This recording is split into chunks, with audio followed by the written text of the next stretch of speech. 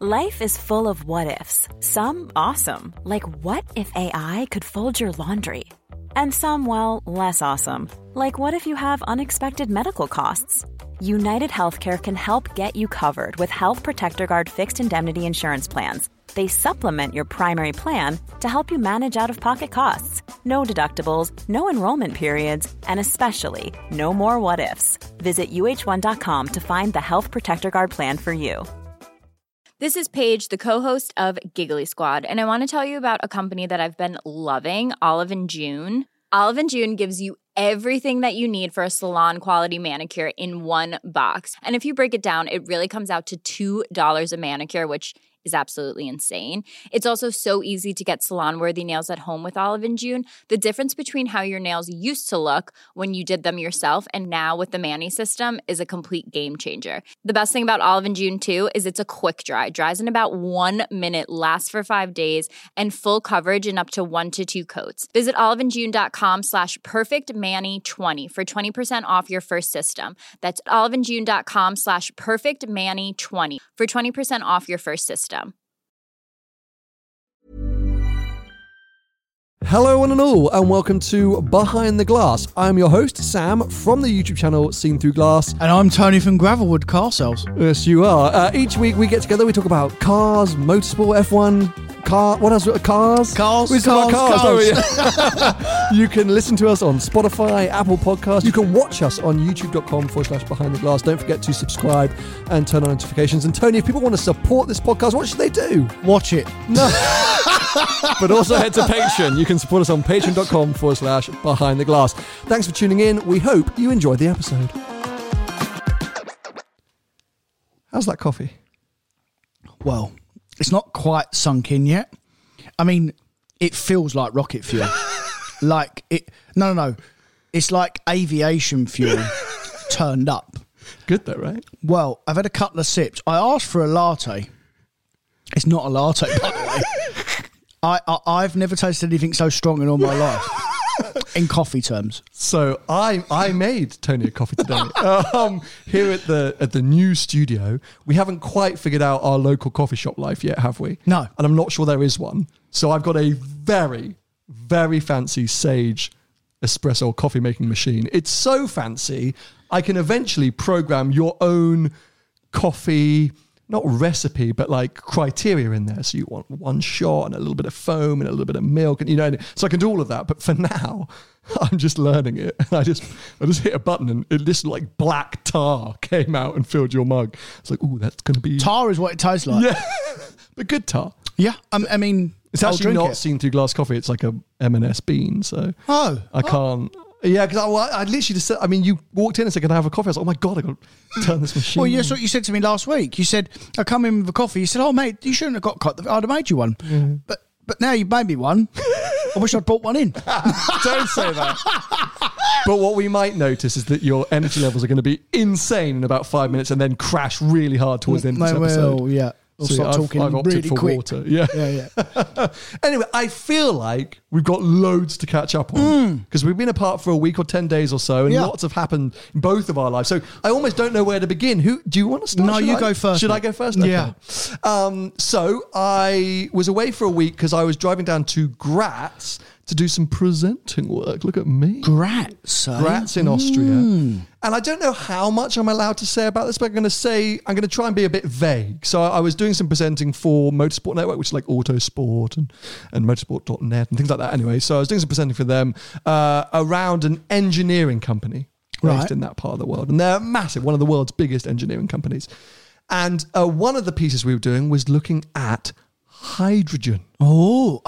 Yeah, so this blew my mind. So this was fuel cells, and we're going to come on to it, wait for it, hydrogen combustion. Hello. Okay. Now, I will freely admit, I didn't realise how little I knew about hydrogen technology for vehicles. Yeah, so the bit that I know is that basically they get water and then they take the chemicals off the water to create hydrogen. Is that right? No. So, if you're talking about hydrogen fuel cell, right? Which, by the way, I always thought there was always these like myths of like you're gonna have to go to a station, you're gonna have to change the cells, and you're gonna have to plug in these big tanks and stuff. the fuel cell is no, bear with me. Don't get it wrong. My high Get school it right. chemistry, yeah. Let's say it's a box, but in one side goes hydrogen, and on the other side goes air. Right. Okay. And then in the middle, there's a catalyst and a membrane Right. separating the two. And that... Like a filter. Like a filter. Right. And that filter, let's call it, only allows positive parts of the hydrogen cells to go through, the protons, to pass through into the air chamber. What happens to the waste? So that is what creates the electrolytes. So they pass through in electricity, charge the battery. Right. Then they eventually meet the air, the protons from the hydrogen, and then they make H2O water. Right. Which see what I'm creates saying? a spark. No. No? So separating, so the hydrogen atom. Oh God, you're asking me too many questions. The hydrogen atom, I think. I need to know, mate. Yeah, the splits. So the protons, the positive part of hydrogen, passes through the membrane. Right. The negative part, the electrons, Yeah. has to find another route around the membrane. It can't go through the membrane, so it has to Right. pass another route. Yeah. And it passes through the cable that Right. charges the battery. That creates electricity. Right, The okay. electrons are the electricity Okay, creating. fine, So fine. that's what charges the battery. Right. And then, so they're passing along that wire, charging the battery, and then they eventually meet back up in the other side of that box with the air and the positive parts of hydrogen. So you've got one part of hydrogen positive, the Yeah. second part is negative. That's H2, 2 parts of hydrogen, Yeah. O, oxygen, water vapor. Right. And that's what's expelled. Right. Okay, so Right. a hydrogen fuel cell is just an alternative way of charging your electric vehicle. Okay. It is still an EV. Yeah. It gets No a bit engine. confusing. So no engine. No engine, right. It's still Okay, an fine. electric. It's just a different way of charging an electric vehicle. Fine. And what it means is that we could rock up to a fuel station, and you could fill a tank with hydrogen. Right. So you know that would be the simpler, theoretically. Which is really expensive. Well, that's the problem. Yeah. So hydrogen, even though it's massively abundant, it's insanely expensive. There is a volatility to it, so you've got to think about safety as well. Yeah. And then also the big thing on anything with fuel cell is heat. So it gets the actual cell gets incredibly hot Fair. whilst it does that process. So you've got to add in cooling and things Does like that that. create the energy? Which creates the energy. Right. So long story short, it's theoretically a clean, a more efficient and greener way to do it, to power an EV, if the hydrogen is green. Do you see what I mean? So if you've done it, if you solar or wind, if it's a green hydrogen, then you've theoretically got a cleaner product. More so than a battery. More so than a battery. Right. Now, the other interesting way to do it is to have a static fuel cell. So you don't put the fuel cell within the vehicle. The vehicle is an EV, which has got a... hold on a sec. Yes, it's an EV. And the fuel cell is at a petrol station. So not a petrol station. Fuel station. Yeah. And it's creating the electricity which you then charge. Right. So rather than going to a Tesla supercharger, and that's electricity is being generated traditionally, you can generate the electricity using a hydrogen fuel Right. cell. So you go to a hydrogen supercharger, basically. Exactly. There you go. Exactly. Which is, I think, what Extreme E do at the moment. So I think Okay. the Extreme E vehicles take a big shipping container with a hydrogen fuel cell in it, and that's how they're charging their vehicles in the middle of nowhere. This all sounds really, really too complicated. Oh for me. my God. It is. Let's just concentrate on synthetic fuels. Let's just get that right. We'll save the engine. We'll not have all this crap. Well, hold on. I am with you. But this company that I was at, and this content will eventually come out, are amazing, and they are industry leading in terms of developing this stuff. And when I walked in and I was like, oh, this isn't that's not a thing. Right. And then they show me what they've actually developed that down into, and specifically within race cars, and I'm like, you're geniuses. Right, I'm yeah, like, yeah, oh my God, you're yeah. the cleverest people in the world. It's just science, right? Oh, it's awesome. And they've been working on this for way longer Forever. than any of us have realized. But the other interesting one is hydrogen combustion. And so this is essentially a way to save the combustion engine, maybe not old combustion engines, because it's relatively complex to re-engineer an existing combustion engine for hydrogen. Right. Not impossible, but relatively complex. But moving forward, instead of obviously firing fuel into the cylinders, fire hydrogen and air. And Which it creates is- the same spark. Which is always what we've said on here. It's not the actual engine that's the problem, it's what goes in it. Bang on. And actually, the company that I was visiting, this was the big thing that they were saying from the racing side is... But that's true. Why is combustion engine the bad word?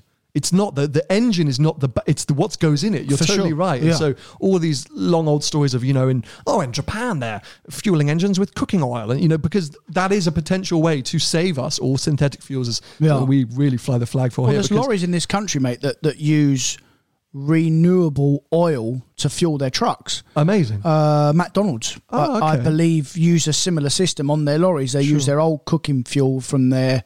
I don't know if they still do it, but they definitely did use their old cooking fuel from their old cooking oil from the restaurants to fuel the trucks. And called what, biofuel? Is that biofuel? Yeah. Okay, fine. So genuinely fascinating. Yeah. Really blew my mind. Yeah. Amazing engineering going on. Yeah. I had totally not understood what hydrogen was, what it offered.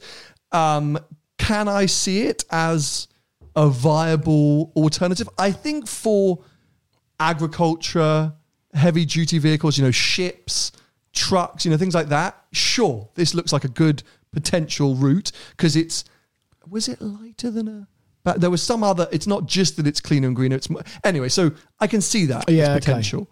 Combustion, very interesting, but has its own question marks over it as well. But yeah, anyway, fascinating. Oh, it's a fascinating few days. I mean, he could have corrected you like you do with me every week. That was because I was an Austrian. The accent was rubbing off on me.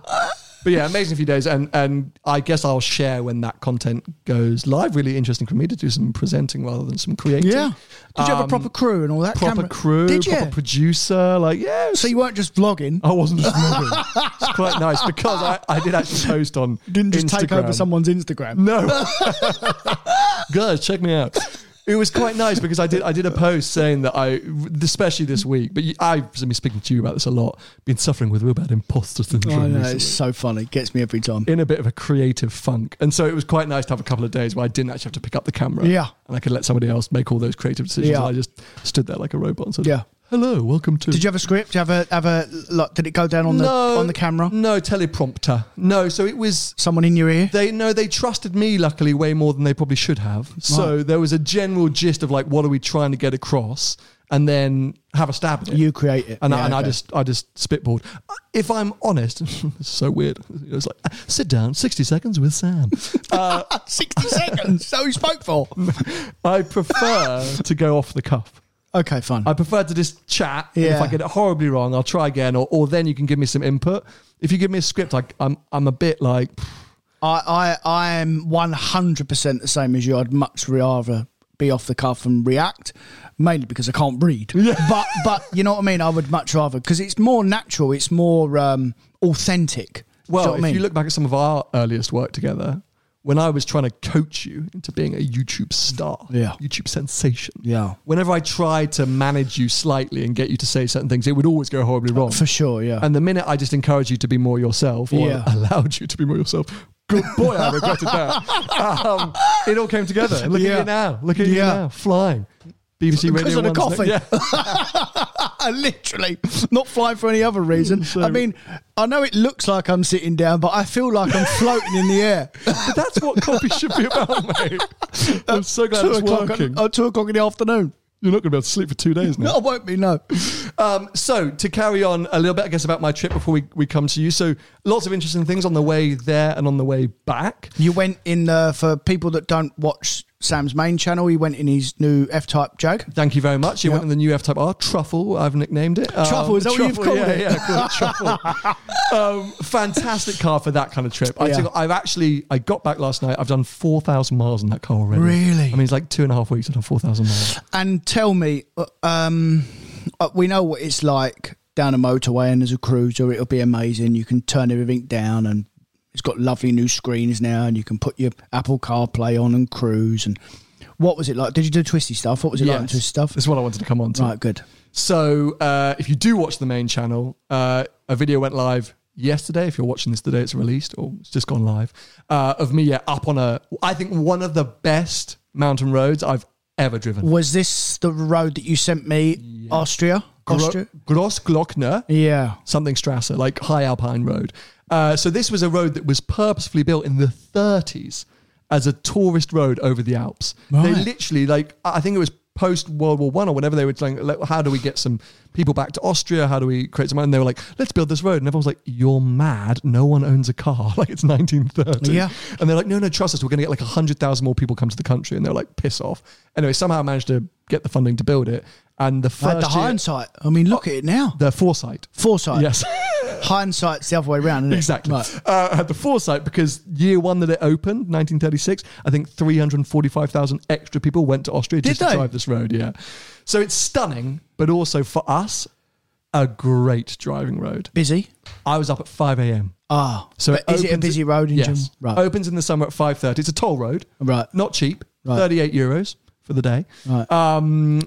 Yeah, so first the through the day? gate. Yeah, for the day. What takes that long to drive it? No, but once you've got the pass, you can go up and down as many times as you like. Did you? And you would, because you can go on big hikes. There's coffee shops, there's restaurants. Okay, fun. So I was there from 5:30. I left at 1:30. Oh, right. You Yeah. had a proper up and down. Oh, yeah. I wasn't messing around. But interesting. So I was first through the gates. I saw 4 other cars before 8 a.m. They were all Porsches. Were they? I saw a 991 GT3, a 981 Cayman GTS, and a Boxer GTS, and then 2 old 911s, an old Targa, and then an old SC or something like that. I was like, go on, lads. Yeah. At about 9 o'clock, mayhem. Was it? You want to be out of there. It's just caravans, so many motorbikes. Yeah. It's not a driving road at that point. It's then a scenic road. Okay, fun. But yeah, so the F-Type. So the whole reason that I wanted to drive to do this presenting gig is, well, I just wanted an excuse to go on a trip in that car. And I thought, oh, cool. Well, going into the summer, I can make some cool content, better than flying in and out, especially because flying's a disaster at the moment. A full-on disaster as well. But also, I remember, like, so many of my memories with my original Jag were of Alps roads. I feel like I spent so much time driving on the twisties, but that was 5 years ago. Yeah. And I've spent a lot of other time and owned a lot of other cars in that period. And so It was 6 years ago, mate. 6 years ago. Yeah. So I think the F-Type R convertible, the one that Jag very kindly lent me, was probably the closest I've been to doing Alps or twisty driving roads since owning my original car. We did that last year in October. And it was good, that car. Yeah. I was actually very impressed by it. But this is now the coupe, and I obviously optioned the ceramic brake. Did you feel the difference? 4 corners into going downhill, I think the pedal felt a bit soft. Really? I genuinely... Now... I'd be fuming. Well, so I want to do more. I wish I had more time on that trip to do more driving. It's the only time, the rest of the trip, I loved. I felt so much more assured with those brakes, because it's an expensive option for an F-Type and not one that you see ticked very often. How many people are choosing? Hardly at all, mate. Yeah. I mean, I've sold loads of F-Types over the years, and I've never, ever had one with ceramic. It seems unnecessary, but I wanted it because of our experience in the convertible last year. I was like, I just want to, and the rest of the trip, I have to say, fantastic. But that was the one day that I pushed the car the hardest, and downhill, big braking zones, I genuinely think I felt the pedal go soft quite quickly. But that's not the brakes, that's the fluid.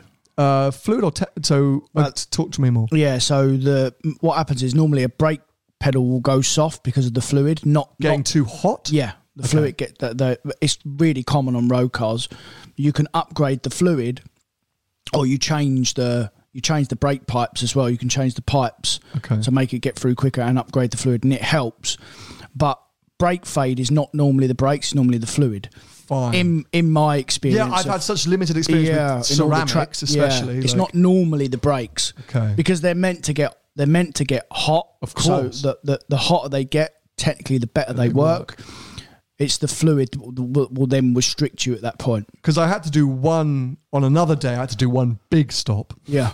Went around a corner, oh, there's a tractor. Did you? And I was like, thank God. Because it was like basically stopped on a stamp. Yeah. But, those cars, I mean, I had a brilliant time. The car's fantastic. I'm super happy with it for that kind of trip. But they are still cruisers. They are still wafters. It's a GT car, It's a GT car, and it's a fantastic GT car. And look, it's flawed in some areas, but I think that's what makes it special. But were there times when I was like, can't wait to be here in my GT3? Yes. Are there times when I thought, oh, this would be fun on the 360? Of course. It's a different car, yeah. But for the 4,000 miles, Graz is further than you would think. I mean, it's a long way down to Graz. Yeah. I did big miles, and I was always just so happy getting in that car and walking up to it. I love that. I'm so happy with the spec.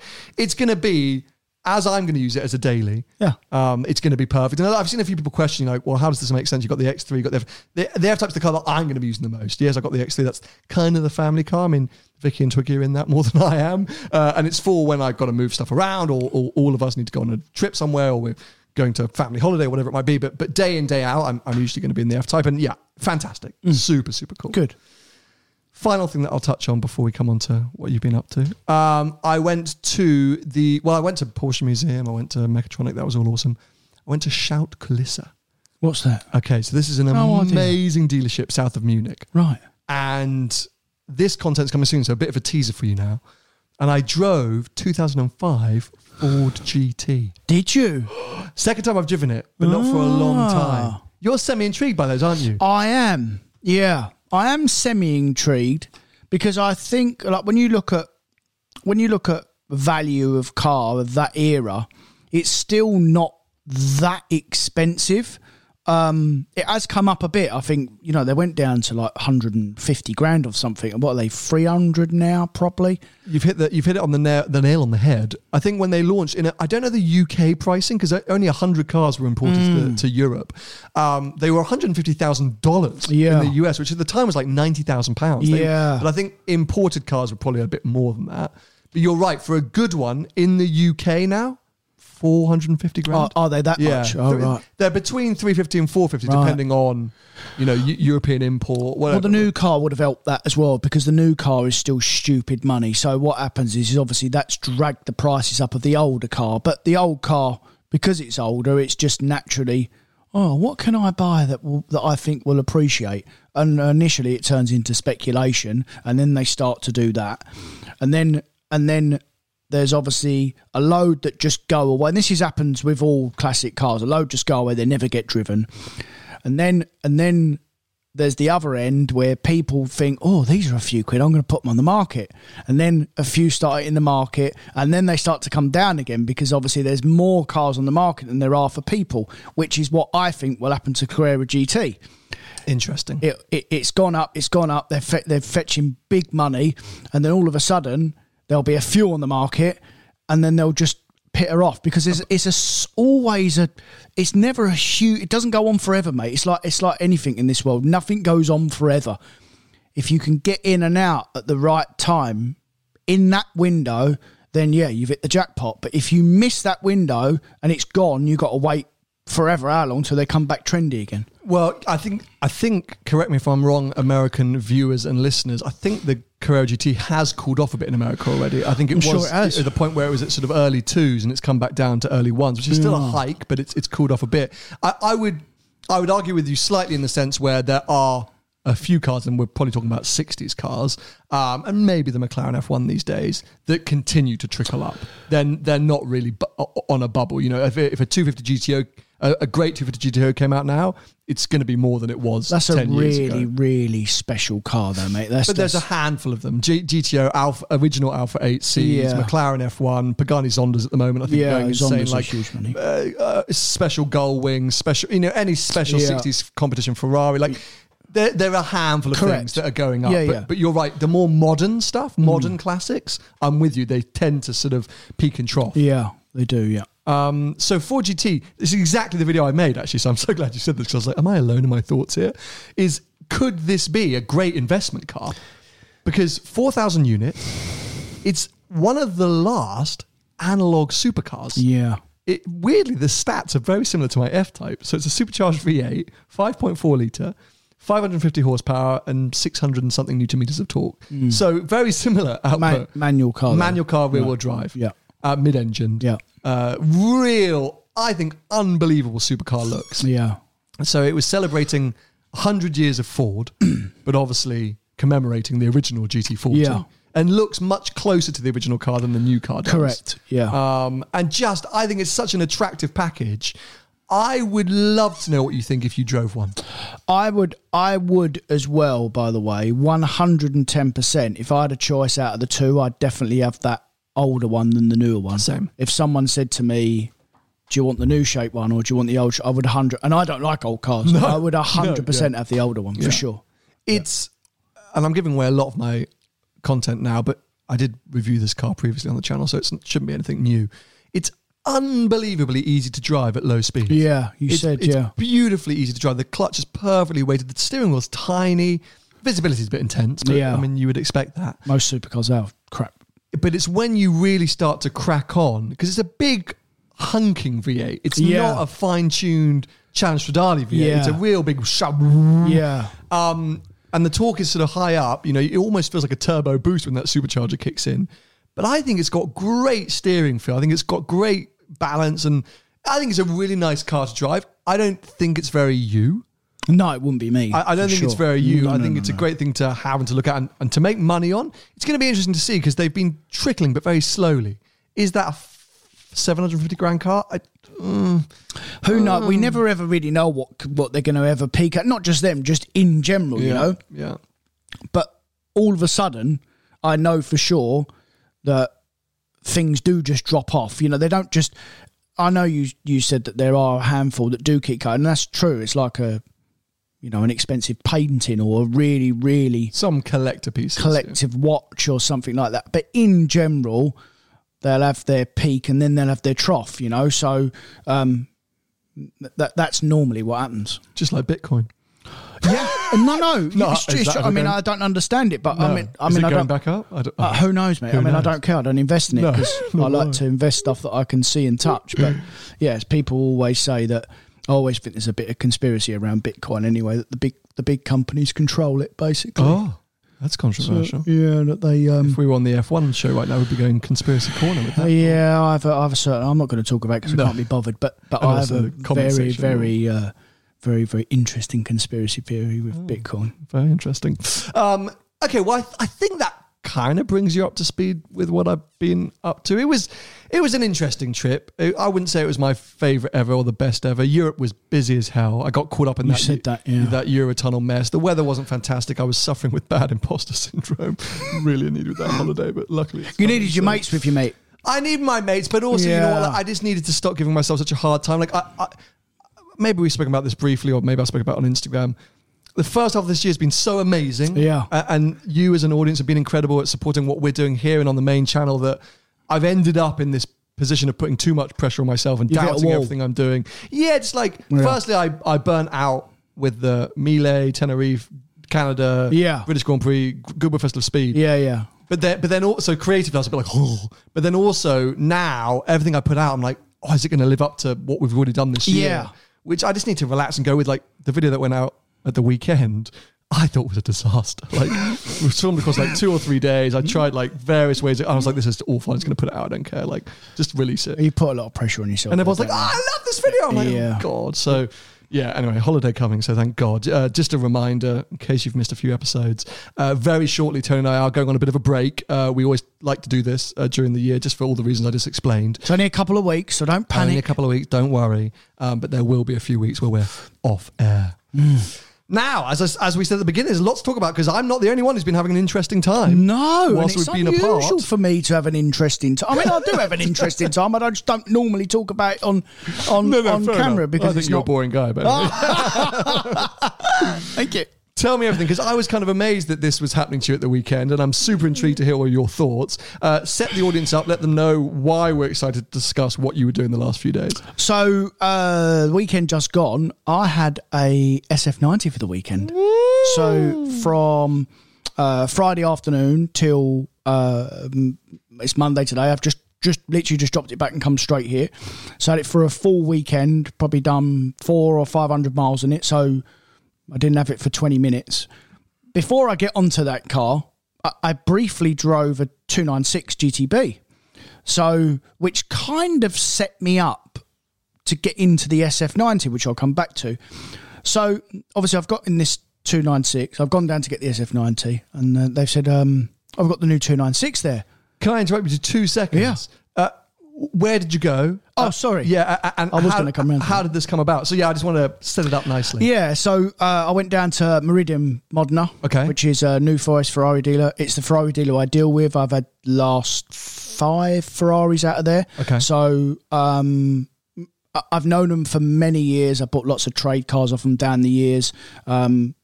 I know the owner, and they're really lovely people. It's a family owned business as well, so it's nice and intimate. Essentially, as them dealing with a big group that you deal with one bloke for 10 minutes, then you know all the staff have been there a long time, so it's always a really nice experience as a customer. So they lent me the car. They were absolutely more than happy to lend it to me. Because it's a consideration in changing it for the Pista, obviously. So, and is this off the back of Mille Miglia and our sort of... Did you sort of say, look, I've seen this car and I'm kind of interested? No, it's not, because like we said, when we come off the back of Mille Miglia, it was the F8 that was the most intriguing for us, you know. But I've driven the F8 and it's not for me. It's a bit soft, and when I compare it to a Pista... It's just not the same, you know. And as we know, I have a really specific. Well, I say this every week, and I really still struggle with it. Yeah, it's good though. A real. I'm not going to say the word again because I might not get it right. Specific. There you go. Specific need for a car. It has to be a certain way, or I don't like it. It has to be a Pista. No, it has to be a track orientated car. So sure. a GT3, a GT3 RS, a Speciale, a Performante, a Pista, all that's AMG GTRs, all that sort of like the hard suspension. Yeah, the lightweight stuff. Although some of them I mentioned they're not light at all, but for that, you know. So the Pista's obviously going to go after my next trip, and I've been. There's a ton of cars that I'm interested in having. I still don't know what I'm going to get next. Sure. SF90 is obviously a consideration, but we spoke loads of times about it, and we spoke to Shmi about it briefly as well when we saw him at Nürburgring earlier on in the year, and he was very like, it's a GT car, and as much as I was really intrigued by it, I thought, I don't want a GT car, mate. It's going to be far too soft for me and what I want. And when you look at it outside as well, it looks really big. Like, and you think, flipping, oh, it's actually like a really big car.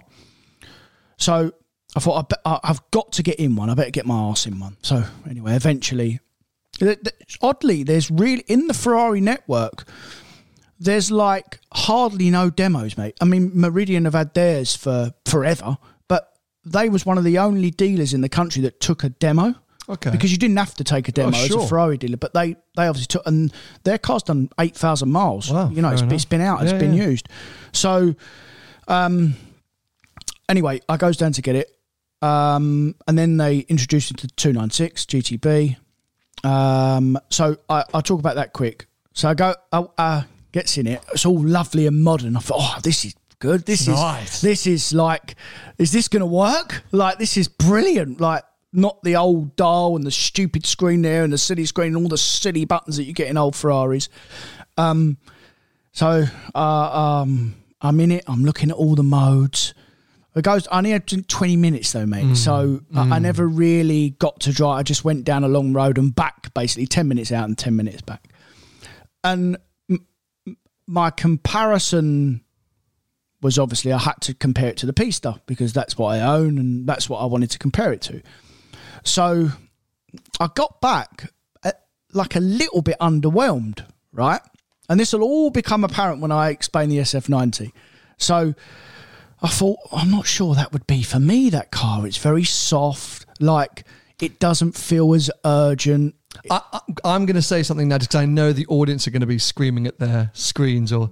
I know what you're going to say. I know you know what I'm going to say, but I have to vocalize it because I know we're all going to be thinking it. Yeah. It's not a Pista rival. Correct. Like, you know, and you tend to, in the same way that I do this, but you tend to compare everything to the Pista or reference everything to the Pista and often come back saying, oh, it's a bit too soft, a bit too heavy, like it's not raw enough for me, which I get you're comparing it because you're replacing the Pista, so it has to live up to it. But yeah, Tony is also aware that it's not a rival. He's just vocalizing in his head, what do I want out of a car? Correct. Well, this car is too soft. I know it's not going to be as stripped out and is focused as a Pista, but I'm just comparing it because that's the car he's replacing and what he wants. So correct. Well done. Yeah, just important to, because people will be screaming. People will go, right. it's not a Pista. There's a Pista coming. And I would always do that.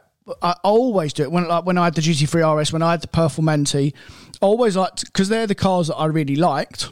And that's what you're replacing. That's what I'm replacing. Like, so I want it to make me feel the same as what I feel now. And out of all the cars I've owned, the best 2 cars I think I've ever had is the GT3 RS and the Pista. I think they're the best 2 cars I've had. And if you asked me to pick between the 2, I couldn't. Do you know what I mean? Because I have so many good memories between the 2 cars. So that was my direct comparison. So I comes back in the 296 and I felt a little bit underwhelmed. And I thought, well, it does sound good. I mean, inside they've done an amazing job with the noise. I didn't really get all the modes. I couldn't go that fast because I was in the New Forest and you can't go that fast, especially this time of year. Do you remember what modes you were in? I pressed them all.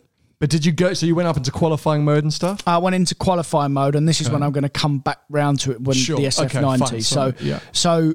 I drove it in E mode, I drove it in hybrid, I drove it in all the modes. I did have a go, and I accelerated, and I braked, and I tried to get a bit of a feel for it, but you can't in 20 minutes, mate. Honestly, I do not know how these journalists and how they switch on and they say, right, you've got this car for an hour, you've got to do a proper full review on it, and you've got an hour with it. I don't know how they do it, mate, because you can't. Some cars you get it straight away, like your GT3, you get it in 500 yards. But there's some cars you really need to spend some time with before you actually go, I get it now. Well, I think that's where many traditional journalists are so good at their job, because they are able to read a car very quickly or describe a car very quickly. But you're right, and I think they would admit this, and I would admit I've done it many times before. Yes, you can judge a car too quickly, and that has happened. There have been many I've done cars. It before, no? Yeah, oh my God, a million times over. How would you like to look 5 years younger? In a clinical study, people that had volume added with Juvederm Voluma XC in the cheeks perceived themselves as looking 5 years younger at 6 months after treatment. Look younger, feel like you. Add volume for lift and contour in the cheeks with Juvederm Voluma XC. Reverse signs of aging by adding volume to smooth laugh lines with Juvederm Volure XC. For important safety information and to find a licensed specialist, visit Juvederm.com. That's JUVEDERM.com. Not for people with severe allergic reactions, allergies to lidocaine, or the proteins used in Juvederm. Common side effects include injection site redness, swelling, pain, tenderness, firmness, lumps, bumps, bruising, discoloration, or itching. There's a risk of unintentional injection into a blood vessel, which can cause vision abnormalities, blindness, stroke, temporary scabs, or scarring. Talk to a licensed specialist to find out if it's right for you.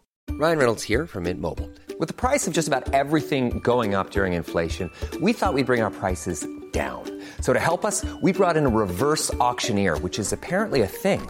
Mint Mobile Unlimited Premium Wireless. How to get 30, 30, bit to get 30, bit to get 20, 20, 20, bit to get 20, 20, bit to get 15, 15, 15, 15, just $15 a month? Sold! Give it a try at mintmobile.com/switch. $45 up front for 3 months plus taxes and fees. Promo rate for new customers for limited time. Unlimited more than 40 gigabytes per month. Slows full terms at mintmobile.com.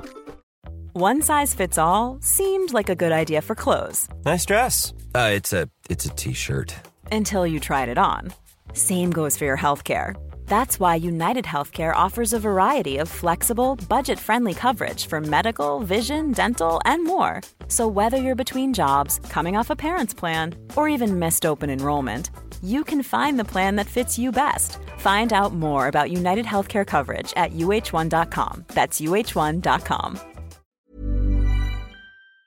That, cars will often make more sense to them, especially on how you're using it. Like, it's a big thing that I struggle with. So that 4GT video I mentioned that I filmed last week, I had an hour and a half to film it. Yeah. And luckily I'd driven the car before and I kind of knew what I wanted to say, but it meant that I was saying what I wanted to say without actually really analyzing the experience. Fair. So I was kind of I knew what I wanted to say and I was just regurgitating it. Okay, fine. Now, that's not very good journalism. And actually in the moment, was I experiencing something different to what I was saying? I can't really tell you because I was just making a video. Yeah. So you was just off the cuff. Yeah, just making the content. Yeah. So you're right where, and again, eventually we'll come back to this because I've got some thoughts about 296 that I feel like maybe you didn't get a chance to experience. Yeah. They didn't when you ever. So sorry, I interjected. You left you feeling a bit cold. Not cold, but I just felt like I really need to spend some more time. I felt a bit underwhelmed. I need to spend a lot more time. And the real big test for me is when I really get out of a car is when I take it abroad and I go in the Alps, because that's what I do with them predominantly, right? So... sorry, one more question. Go on. Keep jumping in. No. First hybrid Ferrari you've driven? Yes. Okay. Yes. Okay. So, again... I'm going to really come onto it when we get to SF90. Can we just get onto the SF90? No, because I'm keep just teasing it. So that experience is finished, and we briefly spoke about price on 296 GTB as well to the dealership and stuff. And the demo I drove, it didn't have an Assetto Fiorano kit. It was 350 grand. I mean, they're a few quid there, so they're late 260s, 270 plus options. But you can go mad with options, obviously, like any Ferrari. The Assetto Fiorano kit, which, by the way, if you've got a 296, do not waste your money on an Assetto Fiorano kit for a 296, because there will be a special car coming. And, like we just said earlier, Sam interjected, that it's not a pista rival, it's a 488 F8 replacement. And if you're in the UK or anywhere which doesn't have absolutely billiard smooth tarmac, you don't get bumpy road mode in a Assetto Fiorano car. It's a GTB. It's not a track focused car. Fixed dampers or fixed springs? Must be fixed dampers. Yeah. So you can't switch that lovely bumpy road mode which smooths out the ride ever so slightly on a non-billiard smooth public road. You don't get that in a Assetto Fiorano, and if you're in a 296 GTB, as you just pointed out, that's a bit unnecessary, I think. Yeah. And later on in the conversation, you're going to think, well, Tony's contradicting himself here, but it will all make sense in the end. God, I can't wait for this. So watching one of the Grand Prix. This is all going to unfold in the last 10 laps. Well, let's get there. It's Abu Dhabi all over again. Don't say that. Too soon. So there are a few quid. I wouldn't go mad on specs if I was you. I'd try and keep them under 300, because you can easily get all the right bits around the 300 mark. Anyway, it gets the SF90. Here we go. Spec? Mate, not for me. Rossa Corsa, black roof, silver wheels, black interior. Yeah, just like resale spec. Worse than resale. I mean, it's not for me. No. I think that SF90s always, they're a bit like 812s. I think they look better in a dark colour. Disagree, but sure. I don't think they look good in red. Disagree, to be honest. But sure. I prefer a darker colour in them. And as well, what I don't like about SF90s, I don't like the liveries on them either. The Assetto Fiorano livery? No, it's not. So you've got a Fiorano kit and you've got the livery kit. So they're separate options. So you can have the livery without having a Fiorano car? Correct. Really? And vice versa. So you can have... I know you can have a Fiorano without the livery, but you can definitely have the livery if it's not a Fiorano? I would be more than sure you could do it. It's a Ferrari, mate. If you want to put a stripe on your Ferrari, you can. If you're paying for it, they'll let you do it. I'll be amazed if they say no, you can't have it. No, because it denotes.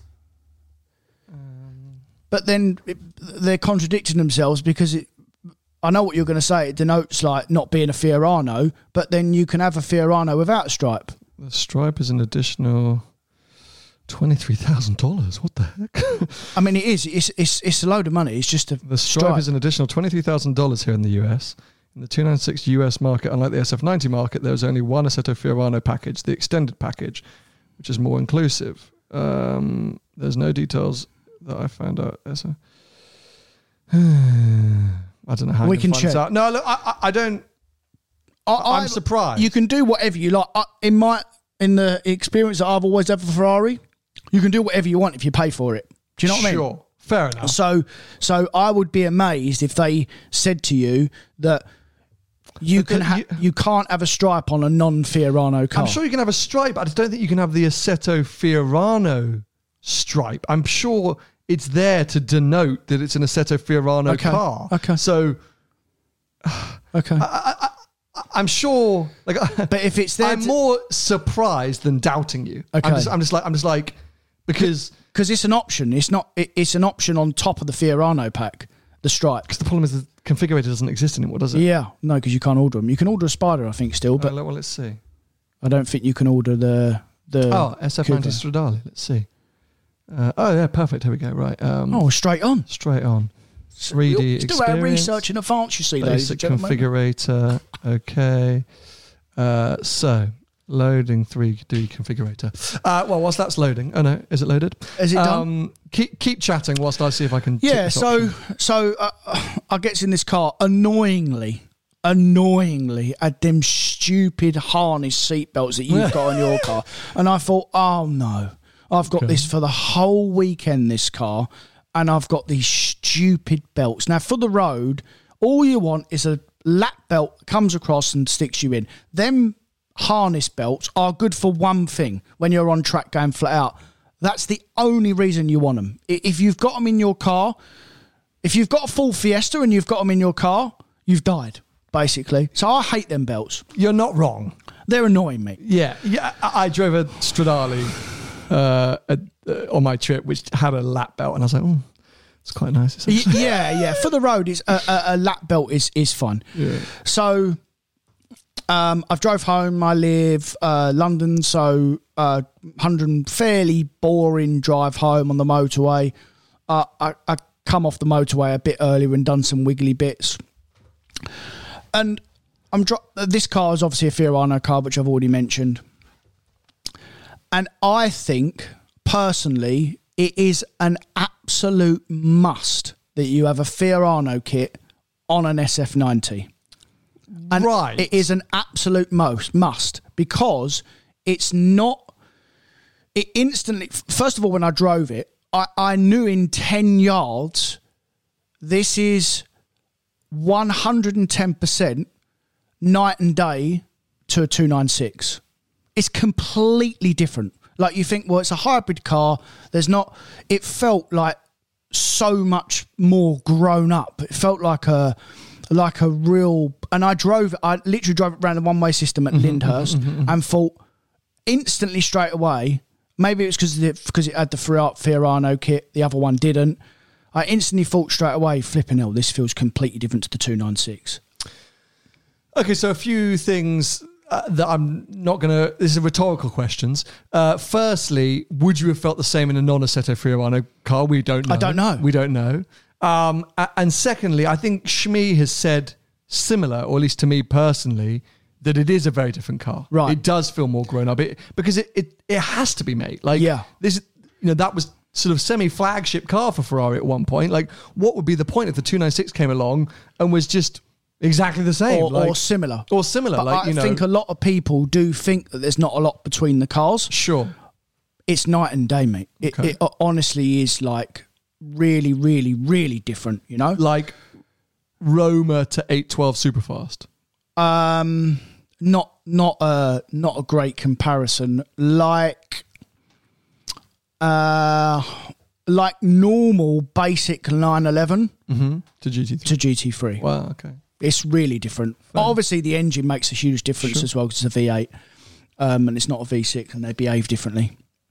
So, fairly boring drive home. Drove it most of the time in performance to start with, which is basically engine power, basically. It sort of recharges. It's got a very clever recharging system, this new hybrid Ferrari. I was very impressed with it. So it's sort of in performance mode, it sort of trickles a bit of charge back in the battery regeneration and stuff. And it's basically, with driving it like that, I would say it's similar speed to the Pista as a comparison. Sure. Roughly. And I didn't really get it. Like, I was thinking, what is this car? Like, is it a GT car? Is it a supercar? Like, what is it? And it took me like right round to the next day to fully understand it. What I understood immediately within 10 miles. Within 24 hours. Yeah. No. What I got immediately was how fast it was. Sure, okay, yeah. I got that really quickly. Yeah, because it is easily the fastest car I've ever been in. It's easily the fastest car I've ever driven. It is. I can't explain to you how fast it is. How does it compare, for example, to a 918? Well, it's definitely faster than a 918, for sure. It feels... everything feels so sped up. It's definitely faster than 918. Yeah, it is. Yeah. Big. When you being in around supercars and you drive a lot of supercars, like we both do, it's 0.2 of a second quicker, 0 to 60. It didn't feel like that, mate. It felt. But what does it say? The 0 to 60 time on the 2 seconds flat for SF90, 2.2 for 918 Spider. Yeah. Around various circuits, SF90 is quicker everywhere. Yeah, I mean it's just quicker. It felt. I'm just trying to see when it gets slower at any point. No, it's quicker all the way. It's quicker all the way. Yeah, mate. yeah. It's quicker all the way. It honestly felt like nothing I've ever been in, and everything else I'd ever been in felt slow. That's how fast it felt. Okay. So, I goes out in the Saturday morning. I didn't really drive it in qualifying mode a lot on the Friday. Because of the roads. So I get out in it Saturday morning. I put it in qualifying mode. Oh my God. Honestly, it absolutely blew my mind. I just could not. I can't explain to you how it made me feel. Like everything was just like sped up. Like, and then I thought, well, is it, because I'm comparing it to my car because I had to, is it like just a fast pista? But it's not, mate, because if you plant your foot in the pista, unless the tyres are absolutely bang on, it goes left and right up the road. It's squirming everywhere. The SF90 is like a really, really, really fast Turbo S. So, and the way I think they've done that is that when you look at an SF90, the engine is really low to the ground. Really low, it's really low, and I think they do that to push the car down because it feels like it's turning the world when you've also got the weight accelerates. at the front, right? Because it's got some of the battery, the motor at the front. Yeah, so the front of the car. So obviously in performance mode, you're just engine. So it's basically rear wheel drive. In qualifying mode, it's everything. Okay. The engine and the electric motor. The electric motor is around 200 horsepower. So and in electric, and I did drive it in electric. In electric alone, it's as fast as a normal car. Mate. Yeah. It's amazing. Sure. And then you've got 780 horsepower that you can turn on whenever you want. So it's only qualifying mode you get the full proper nearly 1,000 horsepower. But it's not just about it being 1,000 horsepower, because obviously I've been in a LAF.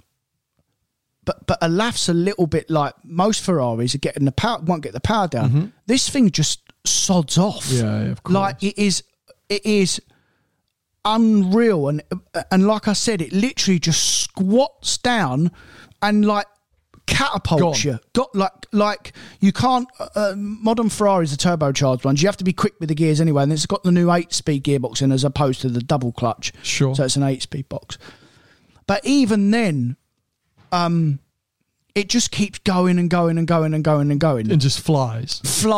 Like, and then I started to get it. I started to understand what it was. So, I mentioned earlier that it was that it looked big. It's not big when you drive it. It wraps around you. It wraps around you for sure. It 100%. It doesn't feel any bigger than my car or a 296. It is full on a hypercar in a supercar body. That's basically what it is. Does it feel like a Ferrari? Yes. Yeah? Yes. So, interestingly, this is a story I was going to tell you. I was filling up with fuel, and a man pulls in the Speciale. Oh, nice. Yeah. Okay. He's come over, come said hello. How you getting on with it? He said, hello, how are you? How are you getting on? Didn't know me, just some man. And I said, it's not mine. I said, I've just been lent it for the weekend. I said, I'm really impressed with it. And he said, I have a bit of problem with modern Ferraris. He said, a bit soulless. And I thought, I'm going to stop talking to you because I'm going to finish you off. Because I have never, ever driven a Ferrari that feels soulless. Have you? I've never, ever got in a Ferrari. I think you can drive Ferraris at 30 mile an hour. If you've got that badge looking at you, is there a soulless Ferrari? I don't think there is, mate. I mean... I would say the characteristics of a modern Ferrari are very different. I think the brand is... But they're not soulless. I can't put my finger on it, mate. I don't disagree with the guy. I don't disagree with the guy. Okay. I don't think I would go as far to say soulless, and I would still say I would agree with you that driving a Ferrari of any era is different to driving most other cars. Yeah. That's why it's the strongest brand. But it's a brand association. Yeah. But even a Lusso to an FF, it's a completely different characteristic. For sure, yeah. And the 296 is an incredible machine. I'd have a 599 GTO over a 296 every day of the week. That's who I am. Right. So I feel like the soul of the De Montezemolo era and pre that is a different kind. So it's a conversation for another time. But I personally think it's a different character in the cars. I get where he's coming from. Yeah, I get where he's coming from. I don't get soulless. I would agree. Different character. Yeah. There's something very different about a different character and something being soulless. You know, like a new shape Golf GTI is soulless. Sure. Do you know what I mean? Like I've never ever driven any Ferrari, and I've driven pretty much all of them, and I've got in it and thought, well, this is a bit boring. You know, most people don't like the Pista. Yeah, I know. Yeah. So I think we're maybe the few. I'm definitely one of the few that branches across both modern and old Ferrari. Yeah. But I've said it many times in this podcast before. I don't get as excited by the new Ferraris as I do as the older ones. But you like older cars, though. I like older cars. Correct. And when I drive the new Ferraris, I always say they're unbelievable and I love them and it's all the emotion is there. Yeah. But sitting here right now, if I won the Euro Millions, would I be going straight to my Ferrari dealership to order a new car or to buy a whole lot of older ones? I'd be buying older ones. You're right. That's just kind of who I am. So if he's a guy who's driving around in a Speciale, he is going to look at a 296 and be like, I'm all right, mate. Yeah. So I get it. Anyway.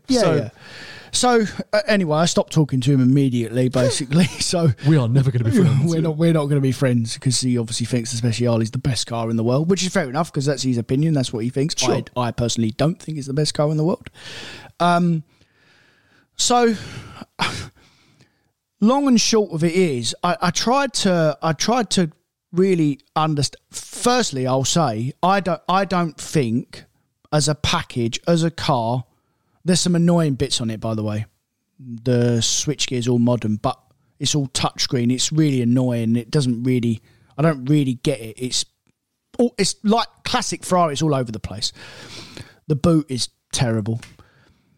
The one thing I really didn't, and again, it's different when you're on an out road to when you're on a UK road as well. And I didn't drive it really as fast as I wanted to because we're in the UK. I didn't like the front end as much as I did my car. And that's because it's got probably big electric motors at the front of it and it just felt a bit heavier. Maybe on a nice big road, maybe you just need to drive it a bit differently. What I did get from it is that for the money they are, I think it's the best value supercar on the market. Mm-hmm. I absolutely, if I had 400 grand to spend on a car, I wouldn't buy anything else, mate. I mean, it is incredible. It is, honestly, it absolutely blew my mind. And I put it in the group yesterday as how I would summarise it. I think it's a tribute to Ferrari, the brand, of where they've been as a brand and where they're going. That's what I think that car is about. And if you think about it that way and you really get your head around it and understand it and you spend some time in it, it blows your mind. It is honestly incredible. I think it's a nice summary or a nice analysis for sure. I think what I found interesting is obviously there was a lot of miscommunication or bad reputation around that car when it launched, and a lot of people just got rid of them real quick and didn't really want anything to do with them. They did have a lot of issues, sort of electrical gremlins at the start, but people who've kept them, I think, are dailing them. Like the amount I see pottering around London, in fact, the amount I see all over the place, like a few weeks ago when I was in Europe, I saw one at the Eurotunnel. I've seen them in and around cities. I see them being used. Because I think non-Assetto cars, maybe Assetto cars as well. By the way, on the configurator, you can't choose the stripe. Okay, fine. Now, I agree, Ferrari's Ferrari, pay enough money, sir. Yeah. But I just think, I just feel like it's also a very Ferrari thing to say. No, if you want the Assetto Fiorano stripe, you have to have the package. Yeah, that probably... they could probably do anything other stripes. Yeah. But I just... Anyways, that's my... Let us know, by the way, if you're a Ferrari employee or you own one of these cars, let us know. Yeah. So you're right. You also said it's a bargain hypercar. It's an app, and the values of them. I mean, they're under list already, right? I mean, they're trading. So a Fiorano car, if you went mad and had the stripe and a Fiorano Stradale, SF90 Stradale, they were upwards of 500 grand. Mm-hmm. Cars with like less than 1,000 miles are like 400, 420. I mean, it's mad. So you have one of them or an 812 GTS. I mean, it does everything an 812 GTS does better, by the way, because you can. Apart from boot space, it's more usable. Yeah. Because it does everything. I can't tell you enough. Another thing as well, the car that I had Cup Sports on it. Cup 2s. Cup 2s. Okay. Yeah. So apparently you can choose. You can have Pirellis or Cup 2s. Again, when you look at a 296 GTB, because it's a 488 F8 replacement, I wouldn't have the Larry tyres because it is a road car. The SF90 is a full-on hypercar. You want the traction. You want the kit. You want the tyres because I can't understand how someone with some money that doesn't really know what they're doing can go and spend £500,000 and buy that car. That's how dangerous it can be, that car. It is so fast. There is a Speciale coming though, the SF90, isn't there? Well, there's been some rumours and some talks that there could be a Speciale version coming. I'm fairly certain there's a Speciale version coming, which throws into the question again of the Assetto Fiorano pack. It depends what you want out of this car. Yeah. Because I think Shmee's argument, which I totally get as well, is if you're looking for the Stradale, if you're looking for a road car, road GT you're going to use a lot, then you might as well not get the Fiorano car because it's going to be more usable, more comfortable on a day-to-day basis. I get what you're saying. What you want out of the car, you want all the options ticked. But if there's a VS coming... But can I tell you as well, the Fiorano, I don't know how comfortable the normal one is because I've not been in one. Sure. I didn't go in Tim's one. But the Fiorano car, apart from it not having lift, which again, at no point over the weekend, I went over speed humps. I went, I used it as my weekend daily car. I used it the whole weekend. I went shopping in it. I used it. So at no point did I think, I needed lift. Or at no point did I think this is any more uncomfortable than any other supercar. Absolutely. It wasn't like uncomfortable, mate. Do you lose anything else? Do you lose speakers or do you lose anything else? Like it's not that extreme, is it? No. So it's Fiorano is exhaust, suspension. I don't think it's brakes. Carbon fibre everywhere. All the carbon fibre stuff too. Loads of carbon fibre, yeah. So it's not brakes or tyres or nothing like that, But okay, so long story short, how does this make you feel about the 296? Because that's what you were teasing 10 minutes ago the whole time. Does this make you reevaluate your 296 experience?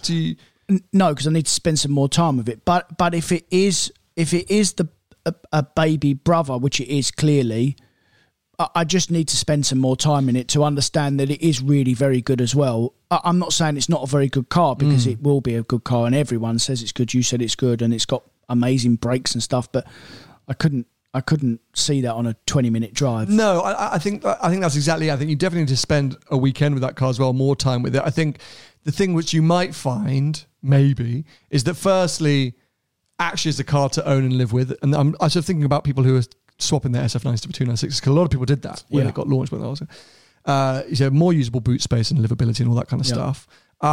Slightly more. What's the power still a joke? I mean, you know, it's with still too much. 820. Yeah, compared to 1001. I mean, cool. Rear wheel drive. So therefore, I think maybe a little bit more Larry in an exciting way. More Ferrari-ish. Yeah, exactly. Yeah. The Piccolo V12. The sound is incredible. Yeah. From the inside. Yeah. And yeah, the brake thing, because they made a big deal about it, and I thought I noticed it on the track that the brakes were particularly special. I don't know, like, which would I have? I think I'd have the SF92. The brakes seemed very good on the SF90. I don't know what brakes they are, but they seemed really, and I don't know whether there's some assistant from the electric motors as well. Maybe it's a bit heavier, but the brakes felt great, really good as well. So I just would have liked, and actually when we go back on Mille Miglia and we was thinking how fast they were, there wouldn't have been flat chat, mate, because you the SF90s we saw. Yeah, you think we thought that they were going past us flat chat. We saw one launch, didn't we? The blue one. Yeah, but that was a launch. But honestly, mate, I launched the car. Yeah. And I couldn't hold on. Yeah. I think you have to come off. Yeah, of course. Too quick. It's too quick. It's too fast, mate. Is that where the soul is lacking? Because if it's too much and it's too fast, depends what you like. But do you not? So at slower regular road speeds, are you still connecting with it? Are you still enjoying the experience? I enjoy my experience in all Ferraris because it's a Ferrari, because I love Ferrari. You know, it's like I enjoy my experiences no matter what speed I'm going in a GT Porsche. Sure. Because it's a GT Porsche. Sure. So, yeah, I just wish that I'd had it for a weekend in the Alps. Well, okay, so here's my point. Yeah. Maybe that car, I probably would kill myself. You would kill yourself. Yeah. You'd spend your life frustrated that you can't drive it faster. Because once you've unleashed it on the Alps, once you've thrashed it, a bit like everyone talks about the first time you smoke a cigarette or the first time you have sex, you're always chasing that high, that initial high. And so maybe if you took the SF90 and you just had that weekend in the Alps, every other time you drove it, you'd probably be like, oh, I want to unleash what this car's capable of. Yeah, well, the other thing that I took from it as well, which is a little bit scary, by the end of the weekend, I'd kind of started to get used to how fast it was. Yeah. Which is terrifying. Yeah, that's death. You know what I mean? Right? You think to yourself, well, hold on a minute. If you then start to get comfortable about how fast it actually is, I mean, if you crash, it's not funny, mate. It's a goodbye moment. Yeah, it's goodbye, yeah. Well, speaking of fast, and this is where we'll wrap it up because we've just spoken about the SF90 for about 30 minutes, but super fascinating. I still haven't driven it, so I'm desperate to have a go. I would love you, because you've been in Chiron. I've never been in a Chiron, so you've been in. I'd love to have a go. I can't imagine a Chiron being. I mean, it would be top end, but I can't imagine a Chiron to 150, 160 mile an hour being as quick as an SF90. I mean, need to get the. Okay. £5, Chiron is faster. To 150? To 150. Do you think? Yeah. Can you check? Yeah. Because standard Chiron? Standard Chiron start. Yeah. 0 to 200 mile an hour. No, 0 to 150 mile an hour, because the Chiron will piss off at 200. Now the website I use for all of these, by the way, is fastestlaps.com. Now, people can come to me and let me know if they're famously wrong. What do we say? To 150, is that 200 kilometers an hour? Around that, yeah. Chiron's 0.2 a second faster. Yeah, I mean, it's not. So wait for this one. 0 to 300 kilometers an hour. Yeah. The Chiron is 3.3 seconds faster. Yeah, that's a joke. Yeah. And that's when that car really gets going. That's what I mean. Yeah. So this is where people misunderstand the Chiron. So 100 to 200, so rolling start, it's 3.7 to 4.2. 200 to 300, it's 7 seconds dead compared to 10 seconds in the SF90. Yeah. I know you like to hate on the Chiron a bit. No. I love that, mate. I love the Chiron. I don't not just. Mate, Sorry. Here's the actual breakdown. Sorry, 0 to 150 miles an hour, 8.6 for the Chiron, 9.8 for the SF90. Yeah. So you have to recalibrate, and what you have to remember about the Chiron is it feels massive. Yeah, that's it doesn't feel like this. Like I can imagine the SF90, even though you mentioned it feels a little heavy at the front end. It's still nimble Ferrari. Yeah, it feels like a supercar. It feels Whilst like a normal the Chiron, supercar. it's like some big thing. it's like the Titanic. Yeah. And that's the stat. It's not even the super sport. Yeah, no. So just FYI. But that no. But what I'm saying is that I would like you to go in an SF90. So because you have that reference. I don't have a Chiron reference. I would love to. I like you. I need to spend a weekend in one. I don't think Ferrari have got one on their fleet right now, but I'm going to send them an email straight after this just to check. Because I think I want one for a few days. Yeah, you would. You won't get it in a couple of hours. There are dealers that have got them in stock that I'm sure would be very kind and offer me one for a couple of hours. Not what I want with that car. I want to live with it for a few days. But so I was going to mention in terms of speed to wrap things up. One of the final things I did was in real time yesterday. So last weekend for those of you watching, depending on when you're watching, I went to the Spa 24 Hours. Did you? And I was actually there because my friend Phil was competing in one of the support races. Yeah. And it was What was he driving? He has just bought what year was it? 2005, let's say. Oh, no. Aston Martin DBR9 Le Mans car. Yes. Proper, mate. Proper. And he was racing in a class against, so it's a GT Masters class, Maserati GT1, Audi R8, Porsche LMS Ultra. Yeah, Porsche, but nothing. So they had a lot of like 996 RSRs, 997 RSR. They weren't that quick, the Porsches. The Maseratis were the quickest.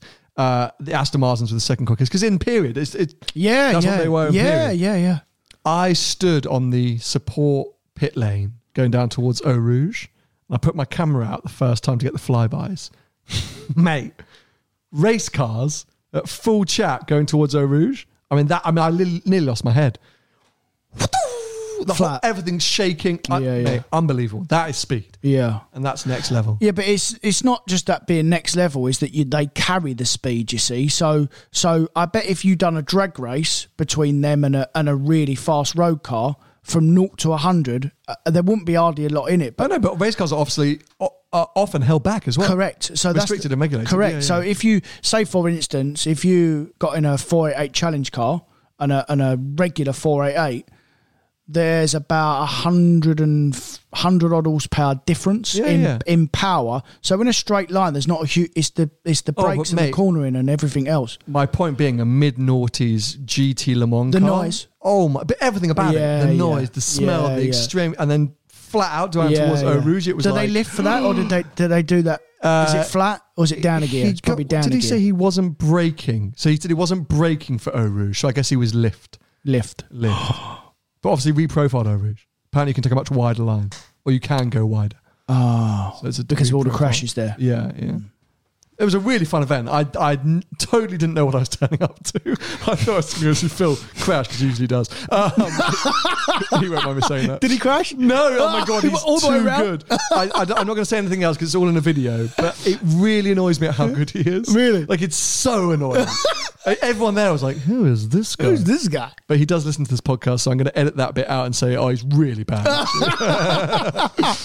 Anyway, that's been us catching up. It's been a hectic 10 days or so. So we've had a blast, both of us. Yeah. This coming weekend, we've got the Alexander's Prestige live event, which I don't know if we're going to fit in one more episode before our summer break or not, or that will be the last episode. You're going to have to stay tuned to find out what an exciting moment we don't know yet. We have no idea. But that is coming next, so we can't wait for a big old summer get-together. We love our live shows.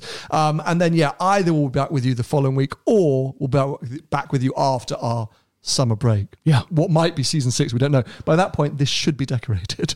The new studio should be decorated. You haven't even painted it yet. No, I've been way too busy. So fingers crossed over the next couple of weeks I'll have time to. How long have we been recording? It's a long episode today, hour and 15. Well, I just I can't figure out when I stopped shaking because of that coffee, but I think I was about halfway through. I stopped shaking. I was shaking for about 20 minutes. By the time you're back next, it would have worn off. You'll be ready for another one in about a week's time. Anyway, we hope you've enjoyed it. Give it a thumbs up if you're watching here on YouTube. Subscribe. Turn on notifications so you don't miss future episodes. If you're listening to us on Apple Podcasts, Spotify, wherever you might be listening to us, keep following it and give us a review. We love a review, don't we? We do love reviews. Are always fantastic. Perfect. Thank you. If you want to follow Tony, he's at Tony Gravelwood Car Sales on most social media platforms, and I'm at Seen Through Glass on most social media platforms. And yes, we'll be back with you with another episode next week. Bye-bye. See ya. Hey, it's Paige DeSorbo from Giggly Squad. High quality fashion without the price tag. Say hello to Quince. I'm snagging high-end essentials like cozy cashmere sweaters, sleek leather jackets, fine jewelry, and so much more. With Quince being 50 to 80% less than similar brands. And they partner with factories that prioritize safe, ethical, and responsible manufacturing. I love that. Luxury quality within reach. Go to quince.com/style to get free shipping and 365-day returns on your next order. Quince.com/style. Mom deserves the best, and there's no better place to shop for Mother's Day than Whole Foods Market. They're your destination for unbeatable savings, from premium gifts to show-stopping flowers and irresistible desserts. Start by saving 33% with Prime on all body care and candles. Then get a 15-stem bunch of tulips for just $9.99 each with Prime. Round out Mom's menu with festive rosé, irresistible berry chantilly cake, and more special treats. Come celebrate Mother's Day at Whole Foods Market.